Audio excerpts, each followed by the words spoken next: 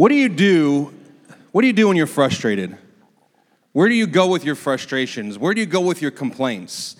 Maybe you're the type of person that likes to scream into a pillow if you're frustrated, or maybe you like to punch a wall, hopefully not too often. Maybe you like to complain to your friends and your family. And of course, nowadays, we have lots of ways to complain because we can go online and we can use our apps and we can complain about anything. If you ever have a bad meal, all you have to do is open a Yelp account and you can give a bad review to a restaurant and you can complain that way. There's lots of things that we do with our complaints and with our frustrations. Just recently, I was in traffic and I may have cut someone off. I felt like I didn't cut him off, but I definitely pulled in front of them, and I was trying to get over. You know when you're trying to get to your exit and you got to make a quick little maneuver? I thought it was a pretty good move. I accelerated into it. I wasn't one of those people that pulls over and then stops in front of you. I accelerated in, but the guy behind me was frustrated, to say the least.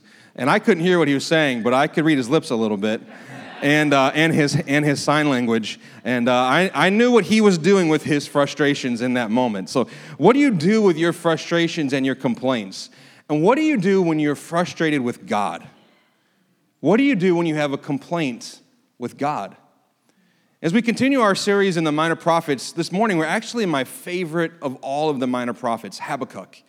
And one of the things I love about Habakkuk is that he's different from the other prophets in that what we really get is we get to listen in on a conversation between Habakkuk and God. And he's complaining. And he has frustrations. And now Habakkuk was a prophet who lived at a time when the nation of Israel had been divided into the northern tribes and the southern tribes. The northern kingdom made of 10 tribes and the southern kingdom made of 2 tribes.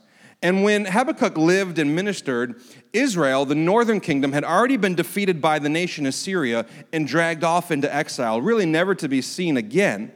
Now, Judah still existed. The tribes of Judah and Benjamin still existed, but they were in a bad situation. They were in moral decay, spiritual decay, social decay, and spiritual decay.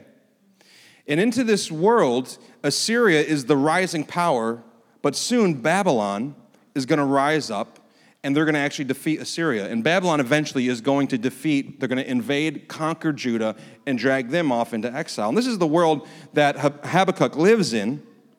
And this book is a conversation between Habakkuk and God. And in chapter 1, it starts this way. Habakkuk or Habakkuk, I may go back and forth because I'm not really sure how to say his name, but he yells out to God, God, would you do something? He has a complaint. He has a frustration. If God had a complaint box, Habakkuk would have filled it out and dropped it in his complaint box. And he said, God, would you do something? And he essentially asked God 2 questions. And maybe you've asked God these questions before. Question number 1, how long? You don't have to raise your hand, but have you ever asked God, how long? How long will I deal with this situation? How long will I deal with this sickness? How long until I see the answer to this prayer? How long? And what Habakkuk is saying here is, how long, God, am I going to cry out and you're not going to do anything about what I'm crying out about? How long am I going to cry out to you about the violence and you won't do anything? And I think what Habakkuk is saying here is God, if you'll just tell me how long, then I can endure. You know, when you know how long something's going to last, it helps you get through it. Doesn't it? Our youngest daughter, Madeline, has cerebral palsy, and one of the things that we have to do with her regularly because of the tightness of her muscles is we have to stretch her. And she hates stretching because her muscles are really, really taut. But we have to stretch her calves and stretch her hamstrings and stretch her quads. And one of the things that her therapist has taught her as a coping mechanism is to count. You know, because she doesn't like it. So her therapist said, well, count to 10, and when you get to 10, we'll be done stretching. And so we do this at home, too. I'll say, Maddie, it's time to stretch, and I'll start to stretch out her little hamstring, and she'll start to count. 1, 2, 3, 4. Now, the more intense the stretch is, the faster she counts. 1, 2, 3, 4, 5, 6, 7, 8, 9, 10, right? And so I have to kind of pace her in her counting. If we know how long something is, then we have a better shot at enduring it. And that's what Habakkuk is saying here is, how long, God, do we have to endure? And then the other question he had, which is the universal question, which is the biggest question that anybody ever asks, is the 3-letter question, why? Why? Why do you make me see iniquity? Why is there no justice? Why don't you stop the wicked? Why don't you do something about them? You know, you ever had this experience where you're driving in traffic and some dangerous driver goes flying by you 20, 30 miles over the speed limit? What do you immediately pray for? Immediately your car turns into a prayer meeting. And you start praying, God, let there be a police officer just a mile down the road just as a blessing to this person who just blew by me on the road. We kind of have that in us. God, would you do something? So Habakkuk is saying, would you do something? How long? Why? And God answers him. Isn't this cool? God answers him. And God says, okay, all right, I hear you, Habakkuk. I'll do something.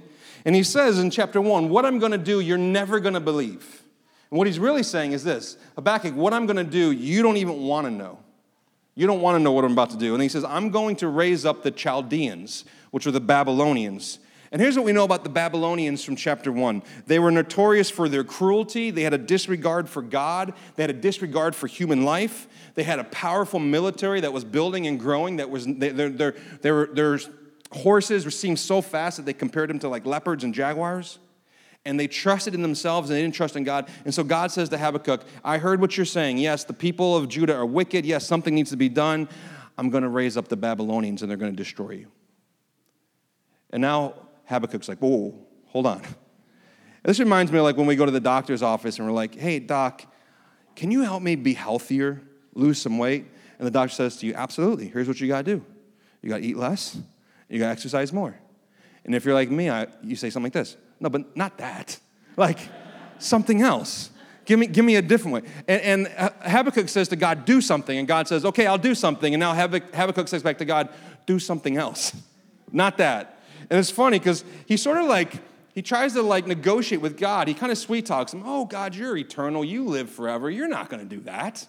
Surely you're not going to use the Babylonians to destroy us. They're more wicked than us. Haven't you been keeping score, God? Yes, we're not very good, but they're way more wicked than us. You won't do this. You're too pure. This is what Habakkuk is saying to God. You're too pure. You're too good. You're not going to let them get away with this. And here's what he's wrestling with.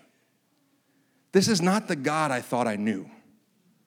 This is not the God I thought I was serving. This God does not do what I thought he would do. Now, how many of you, again, without raising your hand, you've ever been there?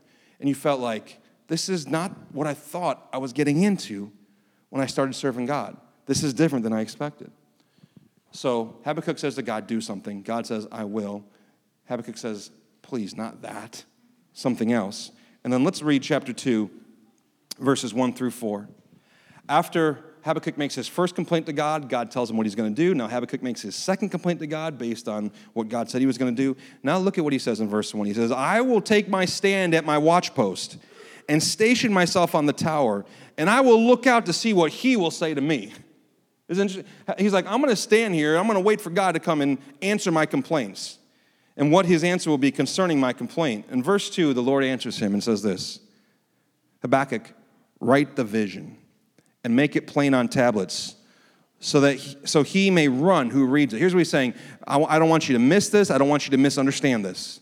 Get it clear. Write it down so it's not forgotten. Make it clear so everybody can understand it and get ready to run with this because this needs to be heard. And then in verse 3, he says, I love this. He says, for still the vision awaits its appointed time. You know, every vision, every prophecy, every dream that God's given you, it has an appointed time. Just because you haven't seen it yet doesn't mean you won't see it. It has an appointed time. And he says, it hastens to the end, it will not lie. And some of you need to hear the second half of this verse to encourage your heart this morning for promises that you're waiting to see come true. If it seems slow, wait for it. If it seems slow, wait for it. It will surely come. It will not delay. And here's the key verse in the entire book of Habakkuk, verse 4, chapter 2. Behold, his soul is puffed up. He's talking about the Babylonians and the Chaldeans and those who don't serve God. Behold, his soul is puffed up, and it is not upright within him, but the righteous shall live by faith. But the righteous shall live by faith. There's two things we learn from Habakkuk about faith, two things we need to learn them this morning. And the first one is this. Faith is for when you can't see what God is doing. Faith is for when you cannot see what God is doing. Habakkuk can't make sense of God's reply. It seems out of step with reality. Because first off, at this time in history, Babylon actually wasn't nearly as powerful as they became. This was a little bit early. Babylon was not the fearsome enemy that they became. Assyria still had the most power, even though they were starting to lose it. And so, Habakkuk is going, Babylon's going to conquer us. I know they're wicked and I know they're evil. You wouldn't use them. But also he's going, they're not that powerful yet. So it's out of step with reality. It's also out of step with what he thinks to be God's character. God, you're not going to use the wicked to destroy the less wicked. That's not how you work.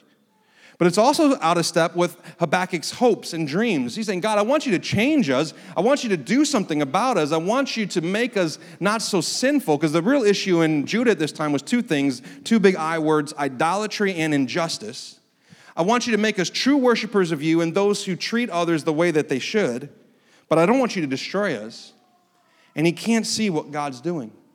Earlier this week, I was meeting with a leader in our church, and this leader said to me, if you have the facts, you don't need the faith. If you have facts, you don't need faith. And she was right. If you can see, you don't need faith. But when you can't see, have you been there? When you can't see what God is doing, that's when we need faith. Let me give you some examples. When the paycheck's coming every week and the money's there, you don't need faith. It's coming. But what happens when you get laid off? All of a sudden, you need a lot of faith. When your family is healthy and everybody's in good health, but then you don't need faith when you see health. But then when someone gets a diagnosis, then all of a sudden you need faith. When your children serve and love God and follow God, maybe you don't need the faith. But all of a sudden you realize how much you need faith when your family is falling apart. And there's other things, our government, our country, our nation, our world, right? We look around and there's times when things seem comfortable. When it looks good, we don't need faith. But when we can't see what God is doing, we need faith. Faith is for when you can't see what God is doing. When I was in college, I did an 8-week internship in Queens, New York City. And about a month in, I needed to get a haircut. My hair, here's a list of things you don't need to know about me. My hair grows super fast. And so I got to get my hair cut almost every single month. And I had to get my hair cut. And I didn't know where to go. So I'm walking around Queens, and I see a barbershop. And I walk in, and it looks legit. And so I sit down, and I say, can I get a haircut? And the guy's like, yeah, sit down. I forget what ethnicity he was, but he didn't speak English very well. And so he sits down. And normally when you get a haircut, they have a conversation with you first, right? What kind of haircut do you want? Like, that's a pretty normal question when you go to get your haircut. Not this guy. Normally when you get a haircut, they use one pair of scissors or one clipper. Not this guy. 2 pairs of scissors, one in each hand. Normally when you get a haircut, they stop and start from beginning to end. Not this guy. He cut my hair from beginning to end with never stopping with 2 pairs of scissors in both hands. I don't think I breathed the whole time. I was praying for my ears and for my throat. And he just like going, like Edward Scissorhands, just like cutting my hair. And I think for most of it, I closed my eyes. I was like so afraid. I couldn't see what he was doing. I had to have faith. But when he was done, I opened my eyes. And to this day, it's one of the best haircuts I've ever got in my life. And I realized all this guy knows how to do, but he's amazing at it. Cutting hair, he's been doing it his whole life. I couldn't see what he was doing. I had to have faith. But there's something else I learned when I think back to this story. Just because I couldn't see what he was doing doesn't mean he couldn't see what he was doing. He knew exactly what he was doing. And just because you and I can't see what God is doing sometimes, it doesn't mean that God doesn't see and know what he is doing. My girls are into this show right now on Netflix called Catching Monsters. You ever heard of this show, Catching Monsters? It's not as scary as it maybe sounds. It's a fishing show. And they go out and they fish, and they go after big fish in the ocean. And one of the fish they go after is the bluefin tuna. The bluefin tuna can be up to 15 feet long and weigh 1,500 pounds. That's a lot of sushi. That's a lot of spicy tuna rolls. And that tuna is worth $10,000 if you can catch it and sell it. And so they go and they fish for these huge tunas, mostly up in the waters up near Canada. But these guys aren't actually trying to catch the tuna to sell. They're trying to catch the tuna to tag. And what they do is they catch them, and then they tag them, and then they tag them. It's a way that they can study them. And after a couple months, the tag naturally releases off the fish, and it surfaces, and then they use satellite. It's just amazing what they do. But I was watching them bring in this bluefish, this tuna, and the fight is amazing because these tunas are powerful and they're huge, and they're trying to break the reel, and they're pulling them in, and the boat has to keep moving because if the boat doesn't keep moving, the tuna will swim under the boat and it will cut off the line underneath on the rotors or on the engine or something. And so they finally get this tuna, this massive tuna, to the side of the boat. They got to lasso it. They lasso the front. It takes 3 of them. They pull it up. They grab it by its gills. They're holding it there, and then they shoot this tag into it, and then they release it. And I thought, from the tuner's perspective, this is not a good day. These people are not acting for his good, right? like they're getting a hook. They're promising him a meal. I think that's someone who loves a meal as much as anybody. That's one of the cruel things about fishing, I think, is that you get them promising him a meal. Like if I was a fish, I'd be dead immediately because everywhere there's a free meal, I'd be like, that's for me. And so you promise them a meal, and then you pull them up. So they got a hook in their mouth, then you lasso them, and then you pull them up to the side of the boat, and then they're all grabbing them, so they're out of their natural environment. And the tuna's got to be thinking, these people are the worst. But of course, what the tuna doesn't know from its limited perspective is they're actually trying to help the tunas. Because through the study and through the tag, they learn how to better understand the tuna, but also they learn how to limit how many tuna can be caught every year. They learn how to care for tuna, how to provide for them, so it's something good for them, but the tuna doesn't know. Now, I know that we would like to think that the gap between our understanding and God's understanding is smaller than the gap between a tuna's understanding and a human's understanding. But it's not. God's understanding, his ways are so much higher. His thoughts are so much higher. God is all-knowing. He's over all. He sees all. And he knows exactly what he's doing. And we're so finite. And our perspective is so small. And our preferences are so small. And just like a human couldn't explain to a tuna, oh, don't worry about this, Mr. Tuna. This is for your good. We're actually doing this to help you and help your buddies. In the same way, God could not always explain to us. I know we'd like to think that we can understand, but if God is all-knowing, and here we are, we can't even figure out plots to movies sometimes. Like, we're not going to be able to understand. But God is working for our good. And even when we can't see, and because we can't see, faith, listen to this about faith. Faith is not about getting my way. Faith is about trusting his way, right? Faith is not about, in some circles of Christianity, faith is about getting your way. God is a piñata. Faith is a stick. And if you have enough faith and you beat God with your faith enough, eventually he'll crack open and give you what you want. But faith is not about getting your way. Faith is about trusting his way. Some people say, well, if you have enough faith, you'll never struggle. You'll never suffer. But look at the scriptures. In the New Testament, there's a man named Paul who was a tremendous man of faith, who wrote 2/3 of the New Testament. Did he suffer? Did he struggle? Tremendously. 2 Corinthians chapter 11, he's writing a letter to his friends at a church in Corinth, and he gives a whole list of how he suffered. Listen to this. I'm not even going to give them to you all. 5 times he was beaten, he was lashed 39 times. 5 different times the Jewish leaders took him and whipped him 39 times. 3 different times he was beaten with rods. 1 time he had stones thrown at him. They tried to kill him by stoning him. 3 times he was shipwrecked. 3 times. I don't know about you, but if I was traveling with Paul, I would not travel with him anymore. I'd be like, Paul, you take this ship. I'll take the next one. 3 times he was shipwrecked. He says, I've been in danger from the Jews and the Gentiles. I've faced danger in the cities, the deserts, the sea. I've been hungry and thirsty. I've gone without food. That's terrible. And I have shivered in the cold without enough clothing to keep me warm. Here's Paul, and he's listing these things. And you can look at Paul and say, well, Paul, where's your faith? If you just had more faith, maybe those ships wouldn't have wrecked. If you just had more faith, maybe you wouldn't get beaten. If you just got more faith, maybe you wouldn't be sick. Maybe you wouldn't be cold. Maybe you wouldn't go hungry. But faith is not about getting our way. It's about trusting God's way. It's an even when you can't see type faith. It's the faith of the Hebrew boys in the Old Testament who said, our God can deliver us from this furnace. But even if he doesn't, we will not bow our knee to you. That sort of faith. Now this means that there will be times you can't see and you don't understand. And faith is learning to trust when you don't fully understand. Pastor Mark Driscoll said it this way. He said, faith isn't knowing, it's knowing the one who knows. Isn't that good?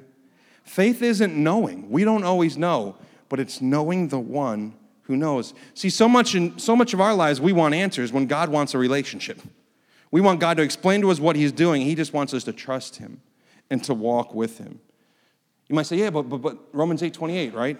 Isn't God working all things out for my good? Yeah. But what's the definition of good?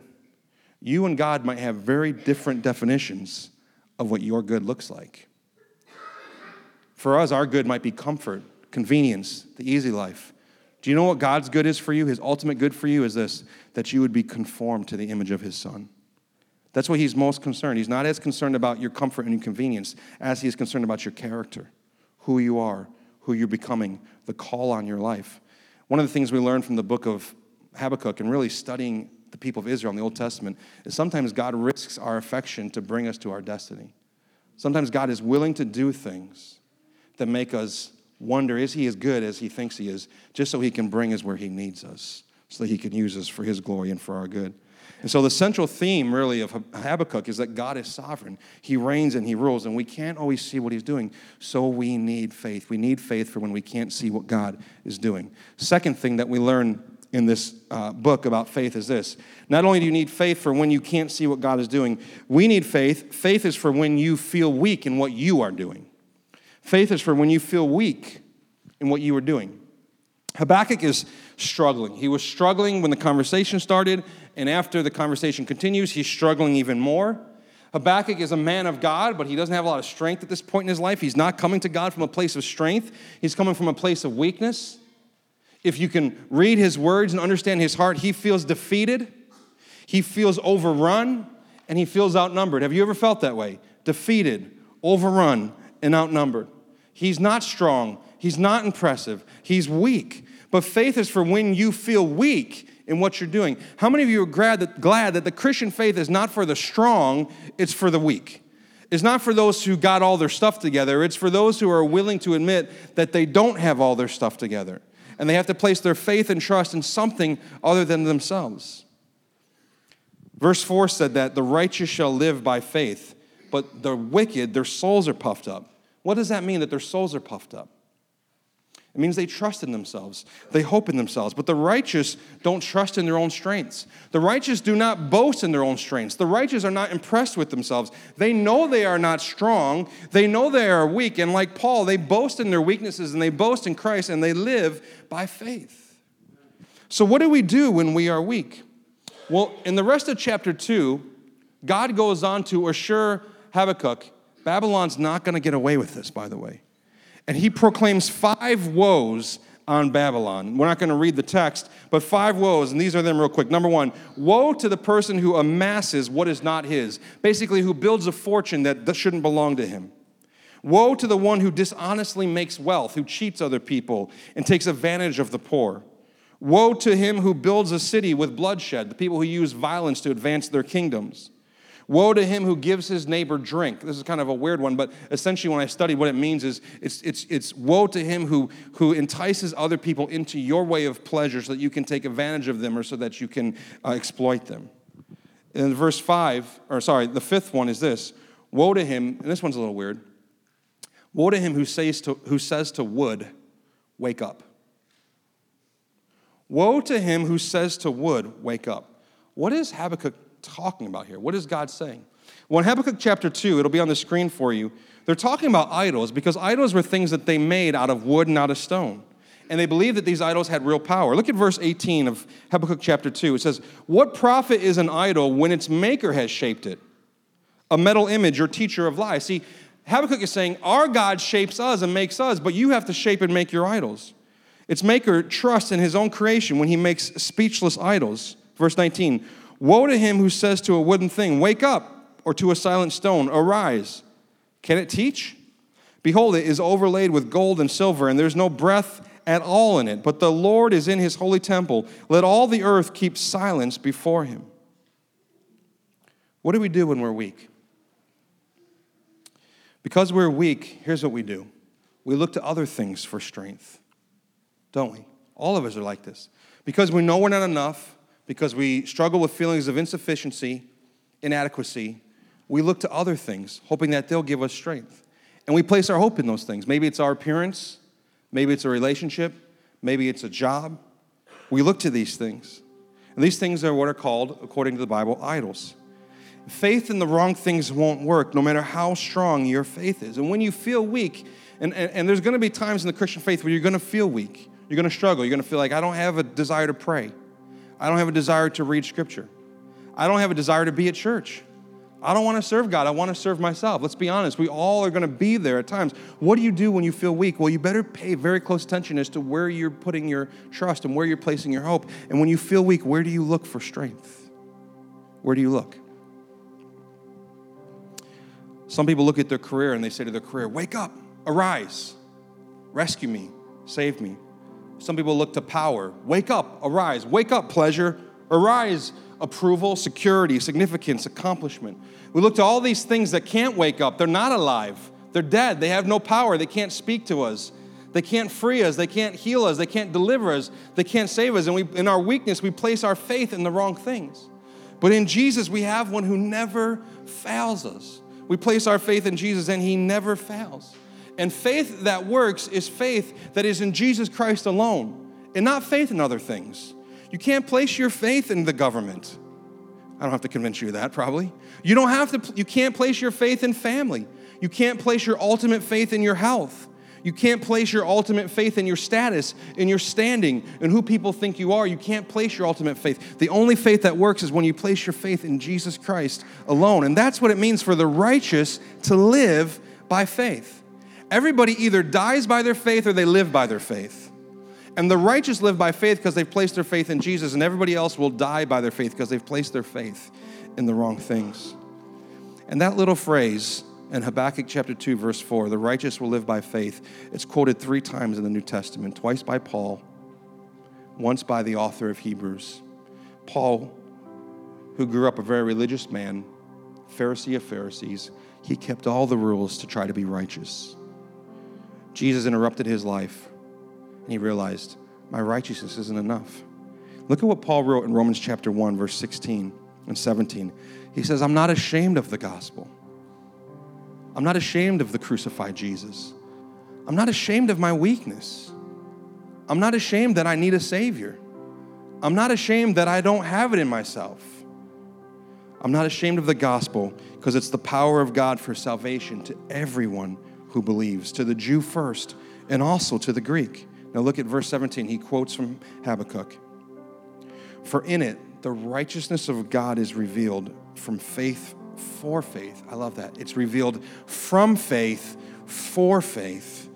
For as it is written, the righteous shall live by faith. Here's what I want you to hear this morning. Faith is for when you feel weak in what you're doing. Some of you, every week, you wonder if God loves you, if you've done enough, if he hopefully didn't notice that mistake, if he's grading on a curve. You know what you're doing when that's your heart attitude? First off, you're enslaving and exhausting yourself. But secondly, you know who you're placing your faith in? Yourself. But the righteous shall live by faith, and faith in Christ alone. And here's what we learn. This is such a powerful truth from Habakkuk. We are not saved by the strength of our faith. We are saved by the object of our faith. Let me say it again. It'll change your life. We are not saved by the strength of our faith, because we're weak, but we're saved by the object of our faith. What does that mean? It means the weakest faith in Jesus is so much better than the strongest faith in anything else. The mustard seed faith, the smallest amount of faith that you can muster, if it's in Jesus, if he's the object of your faith, then it's so much more valuable. It has the power to save you. There are people in this world who have stronger faith in what they believe in than what some of us in this room believe in. But it doesn't matter. Why? Because it's not the strength of you. Now, by the way, as you grow in Christ, your faith grows too, right? Your faith will grow and you will have stronger faith, but it's not the strength of your faith that saves you. It's the object of your faith. Saving faith means I receive his work and I reject my work. I don't hope in my work and I hope in his, because we need faith when we feel weak in what we are doing. In the very end of Habakkuk, chapter 3, I encourage you this week to read the whole book. It's only 3 chapters. It'll take you 10 minutes. He comes to a place of acceptance and trust. And chapter 3 is really a psalm. And it ends with some of my favorite verses in the Old Testament. Habakkuk says this in verse 17. Listen to his faith. Though the fig tree should not blossom, nor fruit be on the vines, if the produce of the olive fail, and the fields yield no food, what's he describing? He's describing drought, starvation, no provision. He says, if the fig trees of Israel never blossom again, if there's no fruit, if there's no produce, if the flock be cut off from the fold and there's no herd in the stalls, there's no vegetables, there's no meat, there's no food. Verse 18, he says, yet I will rejoice in the Lord. I will take joy in the God of my salvation. Verse 19, God the Lord is my strength, and he makes my feet like the deer. He makes me tread on the high places. And that's how the book ends. And Habakkuk is a story of moving from frustration to faith. Frustration to faith. And some of you this morning, you're in a place where the Holy Spirit wants to move you in some degree from frustration to faith. From hoping in yourself or hoping in your circumstances or hoping in the world to hoping fully and solely in Jesus Christ. And what does Habakkuk say here at the end? And then we'll pray. He says, when I can't see what you're doing, the fig trees don't blossom, the olive harvest doesn't come in, the crops, the flocks, they're nowhere to be seen. When I can't see what you're doing, I'll rejoice in you. You're enough. I'll trust you. I'll follow you. I'll look to you. And when I feel weak, he says, you'll give me feet like the deer. Now, what does that mean? Two things. Deer are perfectly created to get to places that you and I can't get. You ever go to the zoo and see some of those animals, some of those deer up high on the mountains? The mountain, they're up there and they're walking around and they look steady. You and I wouldn't be. And here's what he's saying. You're going to give me the feet like deer. Two things it means. Number one, you're going to help me rise to heights that I can't rise on my own. But secondly, in dangerous places, you're going to give me steady steps. Steady steps. That when others are struggling and falling all around me because they don't have faith, I'll be steady. I'll be able to walk through drought. I'll be able to walk through grief. I'll be able to walk through loss. I'll be able to walk through sorrow. I'll be able to walk through struggle because my faith is in the one who sustains me and strengthens me and is near me. Let's pray together this morning.